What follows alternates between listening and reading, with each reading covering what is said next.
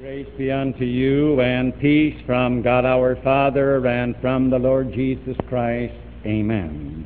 Let us hear the Word of God as we find it written in St. John's Gospel, reading there in the 15th chapter, beginning at the 17th verse. These things I command you, that ye love one another. If the world hate you, ye know that it hated me before it hated you.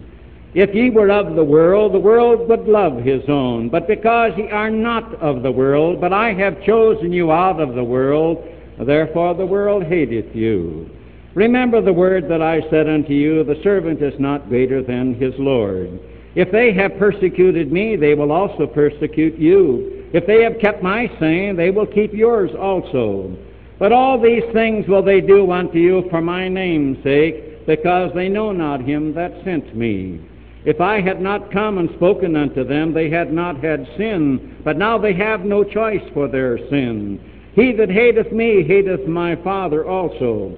If I had not done among them the works which none other man did, they had not had sin. But now have they both seen and hated both me and my Father. But this cometh to pass, that the word might be fulfilled that is written in their law, they hated me without a cause.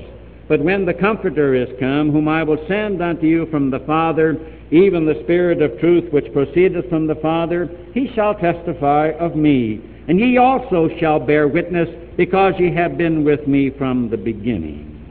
And now may the words of my mouth and the meditations of our hearts be acceptable in thy sight, O Lord, our strength and our Redeemer. Amen. Good morning, dear friends in Christ Jesus. It is rather a dark and gloomy and rainy morning, but it's nice to be here in God's house, is it not? And I'm glad that in this Labor Day weekend that we have found it in our schedule to be able to spend part of this day in the temple of our God. Today is the 14th Sunday after Trinity, as you know. The words that I just read were spoken by Jesus in the upper room the night before his death on Calvary. In these words, when he spoke to the apostles, he said, "These things I command you, that ye love one another." This word love, you may say, what did he mean? This word love is that Greek word agapon. I like to call it divine love or Christian love. It's a special kind of love, and you may say, what kind of love is this love we are to have to others? What Jesus is saying this, I want you to love others, to have this kind of love that causes you to long for the salvation and the eternal welfare of others, and that love that causes you to treat them in keeping with that plan and with that motive that you have. That you will treat them accordingly. You love them to the point that you want them saved, and you're going to treat them so that you will never hinder that aim, but you will always help it and you will always further it. This is what he means by this kind of agapon, or divine love. In other words, this morning Jesus says to you and to me, I want you to see to it that in your life that you love one another. I want you to see that you have divine love, this Christian love, that there is a longing, there is a yearning, there is a desire in your heart that you want the salvation of others, and that there is this kind of love that will cause you to treat them in keeping with that desire. That never will you treat them in such a way that you will hinder this aim that you have, but that you will always further it. You and I may say, preacher, I've heard that before. I am to love others. But we may say, why? Why should I love others? I had a young minister come to see me not too long ago, a Lutheran minister. This was the thing that weighed heavily on his heart, and he said to me, why? Why should I love others? Why should I be motivated with a desire and a longing to save others and to treat them accordingly? What does it do for me? Does it make my life any richer? Does it make my life any fuller? And he said, it's the most thankless job in the world. I'd like to talk about that this morning. Maybe you and I as Christians have said, Jesus says, yes, love one another. That means that I am to yearn for the salvation of others, that I am to treat them accordingly. Why? What does it do me? Does it make my life any happier? Does it bring me any joy? Does it bring me any comfort? Like the young minister who was so frustrated, so filled with God-forsakenness. He said, why? And Jesus would say to you and me this morning, I want you to have divine love for one another. I want you to have that kind of love that you long for the other person's salvation, and you'll treat him that way. You'll never hinder it, but you'll always help it. And Jesus would say, because I want you to know that it will make your life richer. It will make it fuller. You may even walk sometimes on tiptoe. You and I may say, what does it mean, really, to have divine love toward others? And Jesus would remind you and me in the first place that it means this. It means that you and I will love those who hate him, who hate Jesus Christ. I'd like to be very practical this morning. When we talk about those that hate Christ, I'm not talking about somebody over in the communistic Russia. I'd like to look in your life this morning, you look in mine, where you think of somebody that you know, that you come in contact with about every day, who hates Jesus Christ. Now name him, will you? Put him in your heart. Put this person. We're gonna plow down your row of corn this morning, and mine. You get him by name, somebody that hates you. Now Jesus says, I want you to love him. I want you to love that person who has no use for me, who thinks that I'm the biggest fake that ever came, who thinks that I'm an imposter. You know him by name. You rub shoulders with him. I want you to yearn for his salvation, and I want you to treat him accordingly. And you and I may say, that's the most thankless job in the world. But Christ says, when you do it, you're going to enrich your life. And you and I may say, how will that enrich my life? You know, it will do it this way, to our surprise. Whenever you and I really long for the salvation of others, even for those that don't have a good word for Jesus Christ, that means that this divine love was born of a living faith. It is an evidence that you and I are Christian. A man that isn't a Christian couldn't care less about yearning for the salvation of somebody else, or even care still less about how he treats him. When in your Christian life and mine we long for somebody's salvation, even though they have no use for Christ, then we can say, mine must be a living faith. Mine is not a faith that is deader than a doornail. Here is an evidence that I've got a living faith, that I am saved, that I have been delivered by Christ from eternal death, that I have been given eternal life. Or I wouldn't have divine love. I wouldn't be motivated in order to try to save others. This makes life worth living. We may say, this is the most thankless thing in the world, but Jesus said, this is what it means. I want you to love one another. It means this, that you will love those who do not know me. You and I may say, why should I love somebody who doesn't know Jesus? Now, in your life and mine this morning, will you just name somebody, whether he's John or Harry or Pete or Dick or Betty or Mary or Jane, somebody in your life and mine who doesn't know Jesus Christ? I want it to be something concrete, somebody you're thinking, not over in Russia someplace, right here in your life and mine. Now Jesus says, he stands behind you, he said, now I want you to love that person.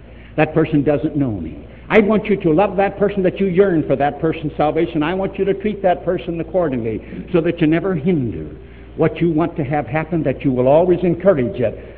You and I may say, that's the most thankless job in the world. What does it do for me? What does it bring me in life? And Jesus says, you're going to be surprised. You're going to be surprised that when you take an opportunity to talk to that person who doesn't know me, you're going to find that you're going to have this joy, that you're going to be able to explain the way of salvation. Did you ever talk to somebody who didn't know Christ, and suddenly you began to say, well, now, he was the Son of God? You said it in simple terms. He died on the cross because he was God. He bore hell and damnation. He merited a 100% righteousness for us, that by putting our trust in him. How many of you have called me at times and said, you know, I never knew that I could explain the way of salvation? You were rather thrilled. You said, I got along pretty good. And some of you called and said, I got stuck a couple of times, but I got along. And then you turned to your Bible and you began to look at this thing, and the Bible began to live. You were looking for information. You were filling yourself. And you were, again, there was joy, wasn't there? There was joy that you really were able to tell somebody the plan of salvation. Rather surprising, isn't it? Yeah, you see this young minister, again, he was so depressed. What good does it do? What the most thankless thing in the world. Maybe you and I feel that way too. And Jesus said, you know what it means when I tell you to love one another? Christ says it means this, that you and I will love. With this kind of divine love, we will love those who hate us because we're Christians. Now, will you just do this morning? Who in your life that you come in contact with, you're married, job, who in life has no use for you because you're a Christian, no use for me? He looks at you and he looks at me and he says to himself, if what that guy believes or what that preacher believes is true, I'm damned. And he has no use for us because we're Christian. And again, he shows it by little slurs, by little dirty remarks, by sarcasm, by ridicule. Jesus stands behind you and me this morning and says, now listen, I want you to love him. This is what I mean. I want you to have this kind of divine love that you will long for that person's salvation, and you will see to it that you will treat him not the way you think he ought to be treated, but you will treat him so that you'll never hinder this, but you will help him. And you and I may stop and say, but listen, Jesus, you mean to tell me that I'm supposed to love that person and long for that person's salvation and never to hinder it? I'm supposed to see that this thing is absolutely encouraged? What do I get out of it? What's it going to do for me? This is the most thankless job in the world. And Jesus told the apostles in the upper room that night, he said, don't marvel when again he says that these people are going to hate you. He says, won't you remember they hated me before they hated you? Won't you remember this, that you're only a pupil and I'm the teacher, and if they hate the teacher, they're going to hate the pupil? There comes this joy, rather surprised that you and I say, Christ is beginning to mean more to me than he's ever meant. You know, it's only when we take the slurs and we come back with prayer and we come back with interest that we begin to say it costs something to be a Christian. But Jesus begins to grow and we say, thank God I've got him. I'm in his company. I'm in his society. I belong to his inner circle. He was one who was spitted upon and laughed upon and ridiculed. And now I'm with him. This is a pretty nice feeling. We begin to appreciate him and say, thanks, Christ, that I have forgiveness and life and salvation in you. Rather a surprising thing.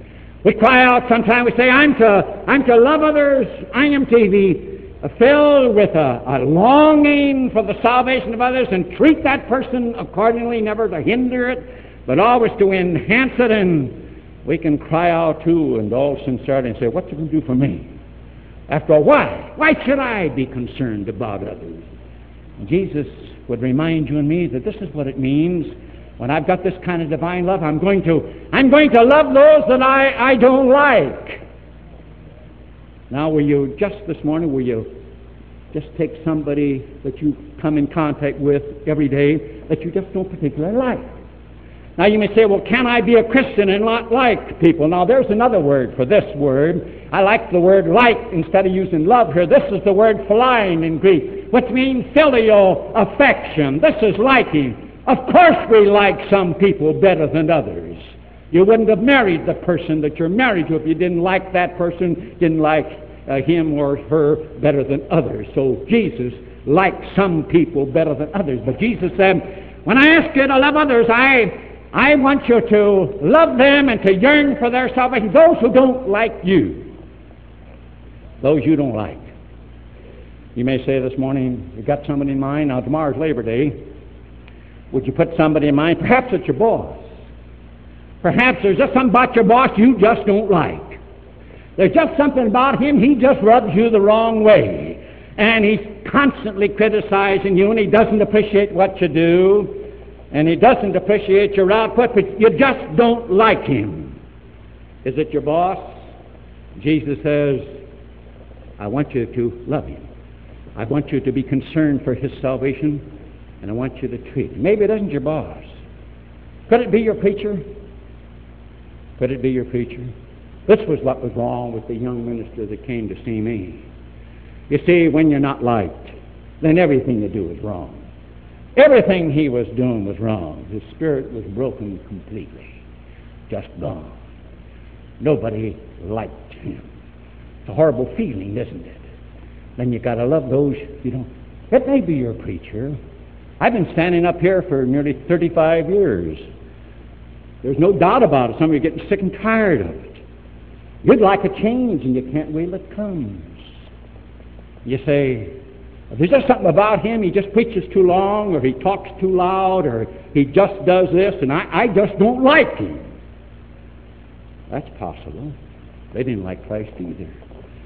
I know a lot of times you have to say things up here that people don't like. I remember in my first church, in a small congregation, I was preaching on this thing of love one Sunday. The woman got right up there in this room and went on out. And of course, again, I didn't know why, and I got a letter, and she said to me, "You don't realize," she said, "what kind of a neighbor I've got." And he put up a line fence, and it shouldn't have been where it was. And I knew you were meaning me because you were looking right at me. You see, sometimes when this shoe pinches, boy, it pinches hard, and so we just don't like. But Jesus says, would you do this? I want you to love. I want you to love those that you don't like. You and I may say, where's there any fun in life in that? Where's there any comfort? Christ would remind me there's quite some surprises. Surprise of a forgiving spirit. When there is a forgiving spirit. How many of us, if we don't have a forgiving spirit, then we're miserable. When there's hatred in the heart against somebody, boy, listen, life is spoiled. And I don't care what part there is of it, isn't that right? The hater suffers more than the one he hates, isn't that right? Again, to have a spirit that is forgiving, that at the close of a day there's no hatred down here. Seems to me that puts life on tiptoe. You and I just can't afford to live life with hatred, can we? But you see, my young pastor friend, very discouraged, said, most thankless thing in the world. Looks like it at times.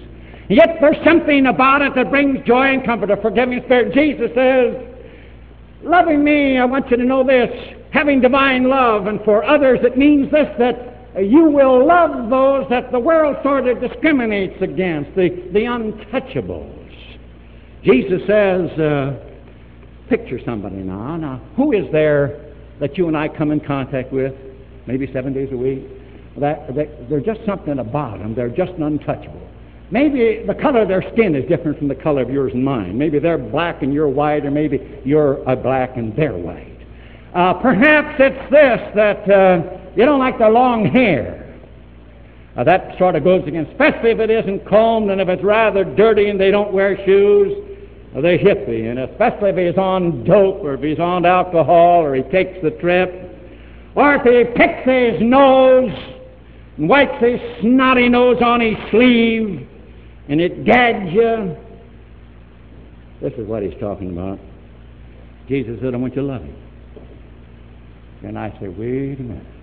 I'm supposed to yearn for that person's salvation, and I'm supposed to treat that person accordingly, that I'll never hinder it, that I'll never treat him in such a way that I'm going to block his salvation, but I'm going to enhance it. And I may say, that's the most thankless job in the world. But if we just stop to do it, we're going to find another surprise, and that's this. We're going to say, thanks Christ that you were no respecter of persons. Have we ever wondered how Jesus feels towards you and me? Oh, you and I may turn and say, look at these individuals. I'm to love them. I wonder how about it when we were snobbish. And I wonder how he feels about it when we have an air of self-righteousness. We're so much better than anybody else.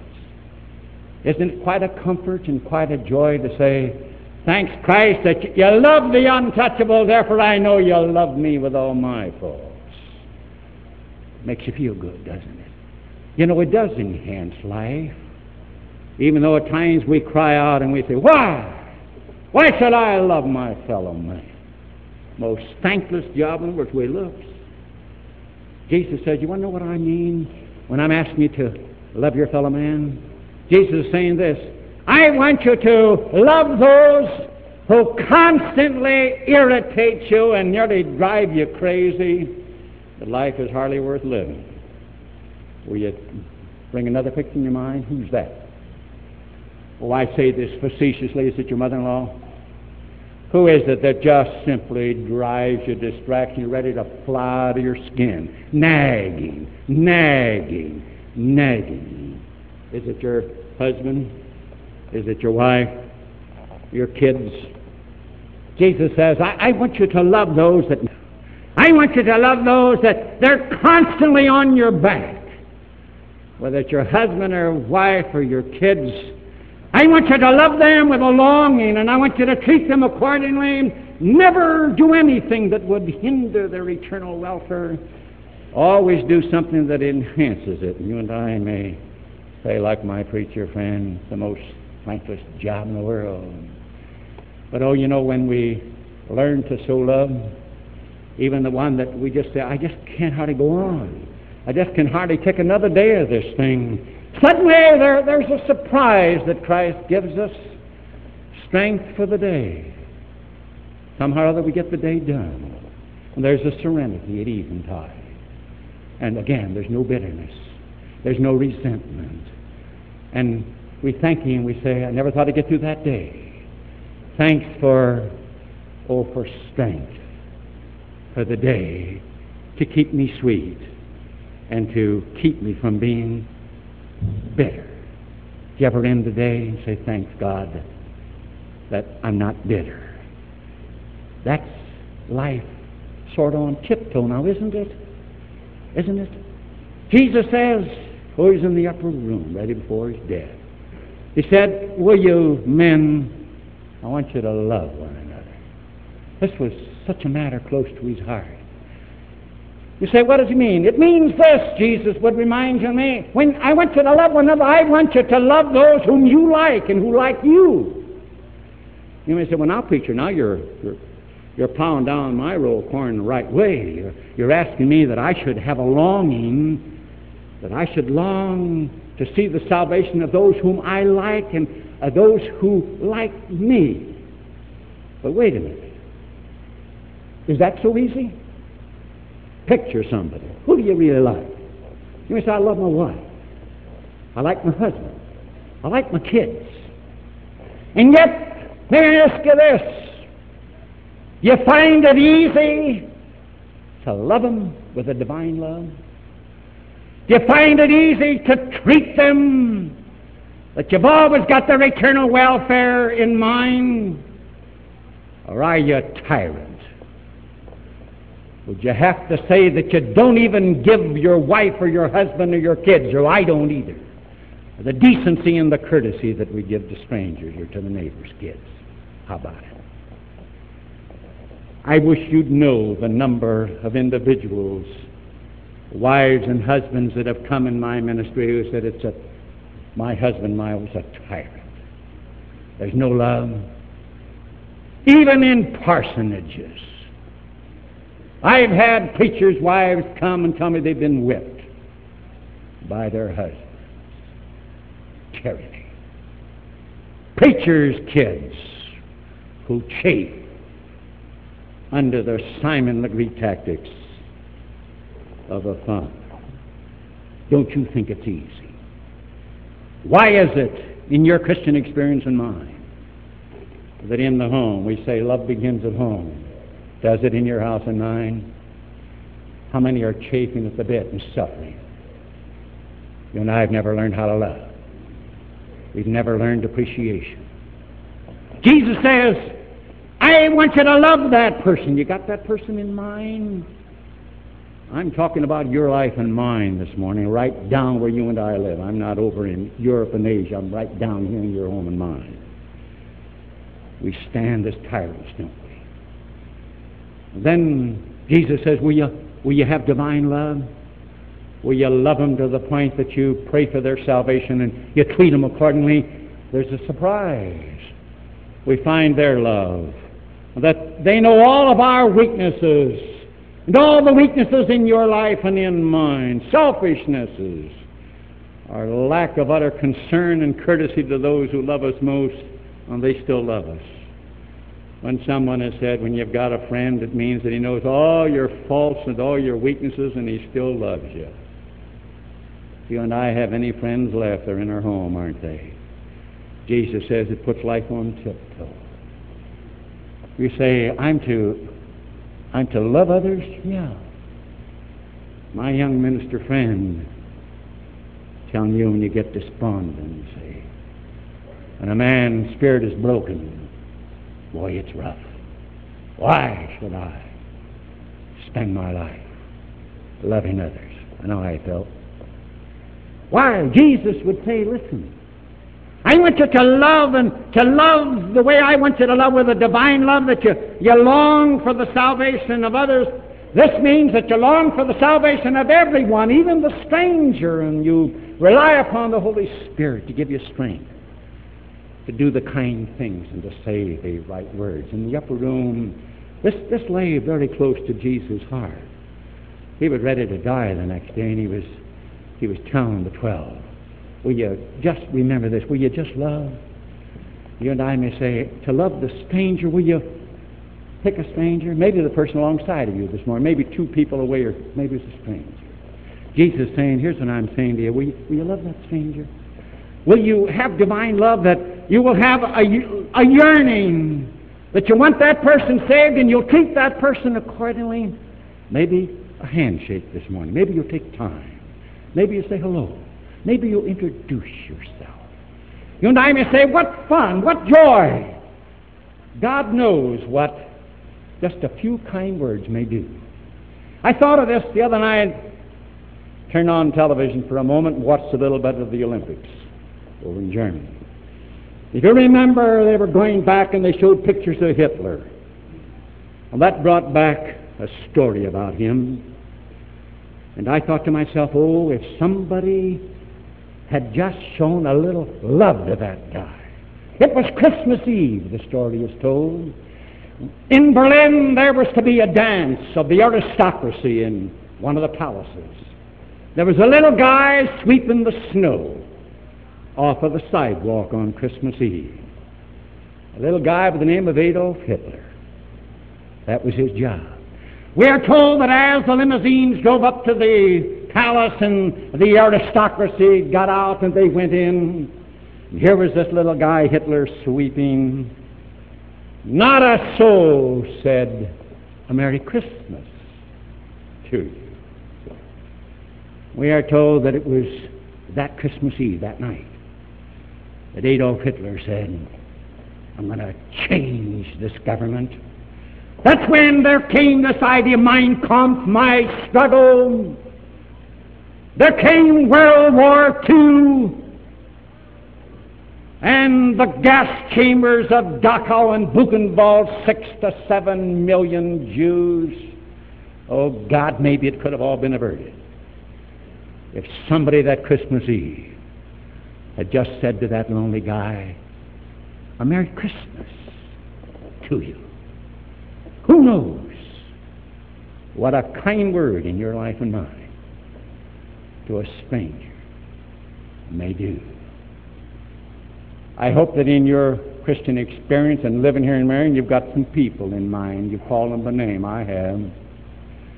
And I hope we can say, this was close to Christ's heart in the upper room that night.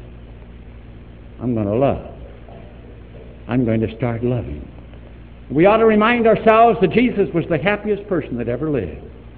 Maybe we picture him, he's a man of sorrows and acquainted with grief. I know he is, but he was the happiest person. Why? Because down here, in here, he had peace. Everything was just all right. And when you've got peace down here through love, you see, he loved everybody. He yearned for the salvation of every man, and he went to the cross to prove it. He was the happiest person that ever lived. Oh, that you and I would begin each day and say, give me strength to love some people when I find it so hard to love them, that I really long for their salvation. And the Holy Spirit will give you and me strength, and when we look at a person, we'll say, God died for that person. He may hate me, he may hate Christ, but oh, Holy Spirit, give me the strength to, when the occasion comes, to say something nice, to just treat him so I'll not hinder his heavenward journey. Then if we just start each day and ask Jesus to forgive us our lovelessness. Oh, when I was over in the Holy Land standing at the brook Jabbok, I want to tell you, it was a tremendous emotional experience for me. Jabbok, you know, that's the brook Jabbok where Jacob stood, remember, and he wrestled with the angel. Remember Jacob and Esau, those twin brothers, you know, and Jacob had wrested the birthright from his brother Esau, and he had to flee, and he went up to Haran, and he was there for 20 years. And in that 20 years again, he had this feeling, I simply had went ahead and I cheated my brother out of the birthright, and he knew that he was a dirty shyster, and for 20 years this thing was gnawing at his soul. Now he wanted to go back to the land of Canaan. He had his 2 wives and he had 11 children. And the 12th son was on the way. He sent word, Esau, to come. He wanted to settle this thing. He came to Jabbok that night. And I stood there and I washed my hands in the river Jabbok, and I thought, here is where Jacob wrestled with the Son of God, Jesus, before his incarnation. And he wrestled with him, and Jacob, remember, held on. He said, I'll never let you go until you bless me, or you got to forgive me. I've been anything but loving to my brother. And remember that his sins were forgiven. He got a new name, Israel, Prince of God. And remember, the Lord God touched his thigh, and his hip was out of joint.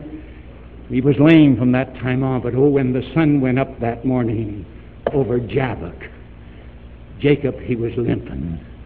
But oh God, there was something down in here that he hadn't had for 20 years. There was peace. He was going to love. And Esau was coming with 400 men. Jacob walked out and he limped and he met Esau. And he didn't know whether Esau was going to kill him, but down here he was going to love him. These were men of destiny, you know. The Savior was going to come from their line.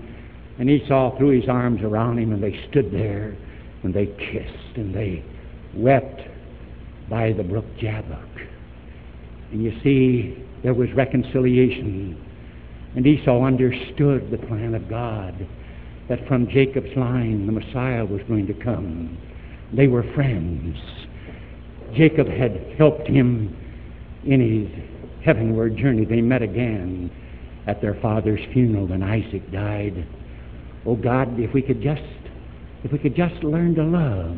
And they've put it in a beautiful song, the Latvian love song, that when we have learned to love, when again we're life on tiptoe, we can walk the glory road and we can sing as regards our Savior and our God. My God and I go in the field together. We walk and talk as good friends should and do. We clasp our hands, our voices ring with laughter. My God and I walk through the meadows, you. Oh yes, this earth will pass, and with it common trifles. Oh, but God and I will go unendingly. Amen. The peace of God, which passeth all human understanding, keep and unite your hearts and minds in Christ Jesus unto life everlasting.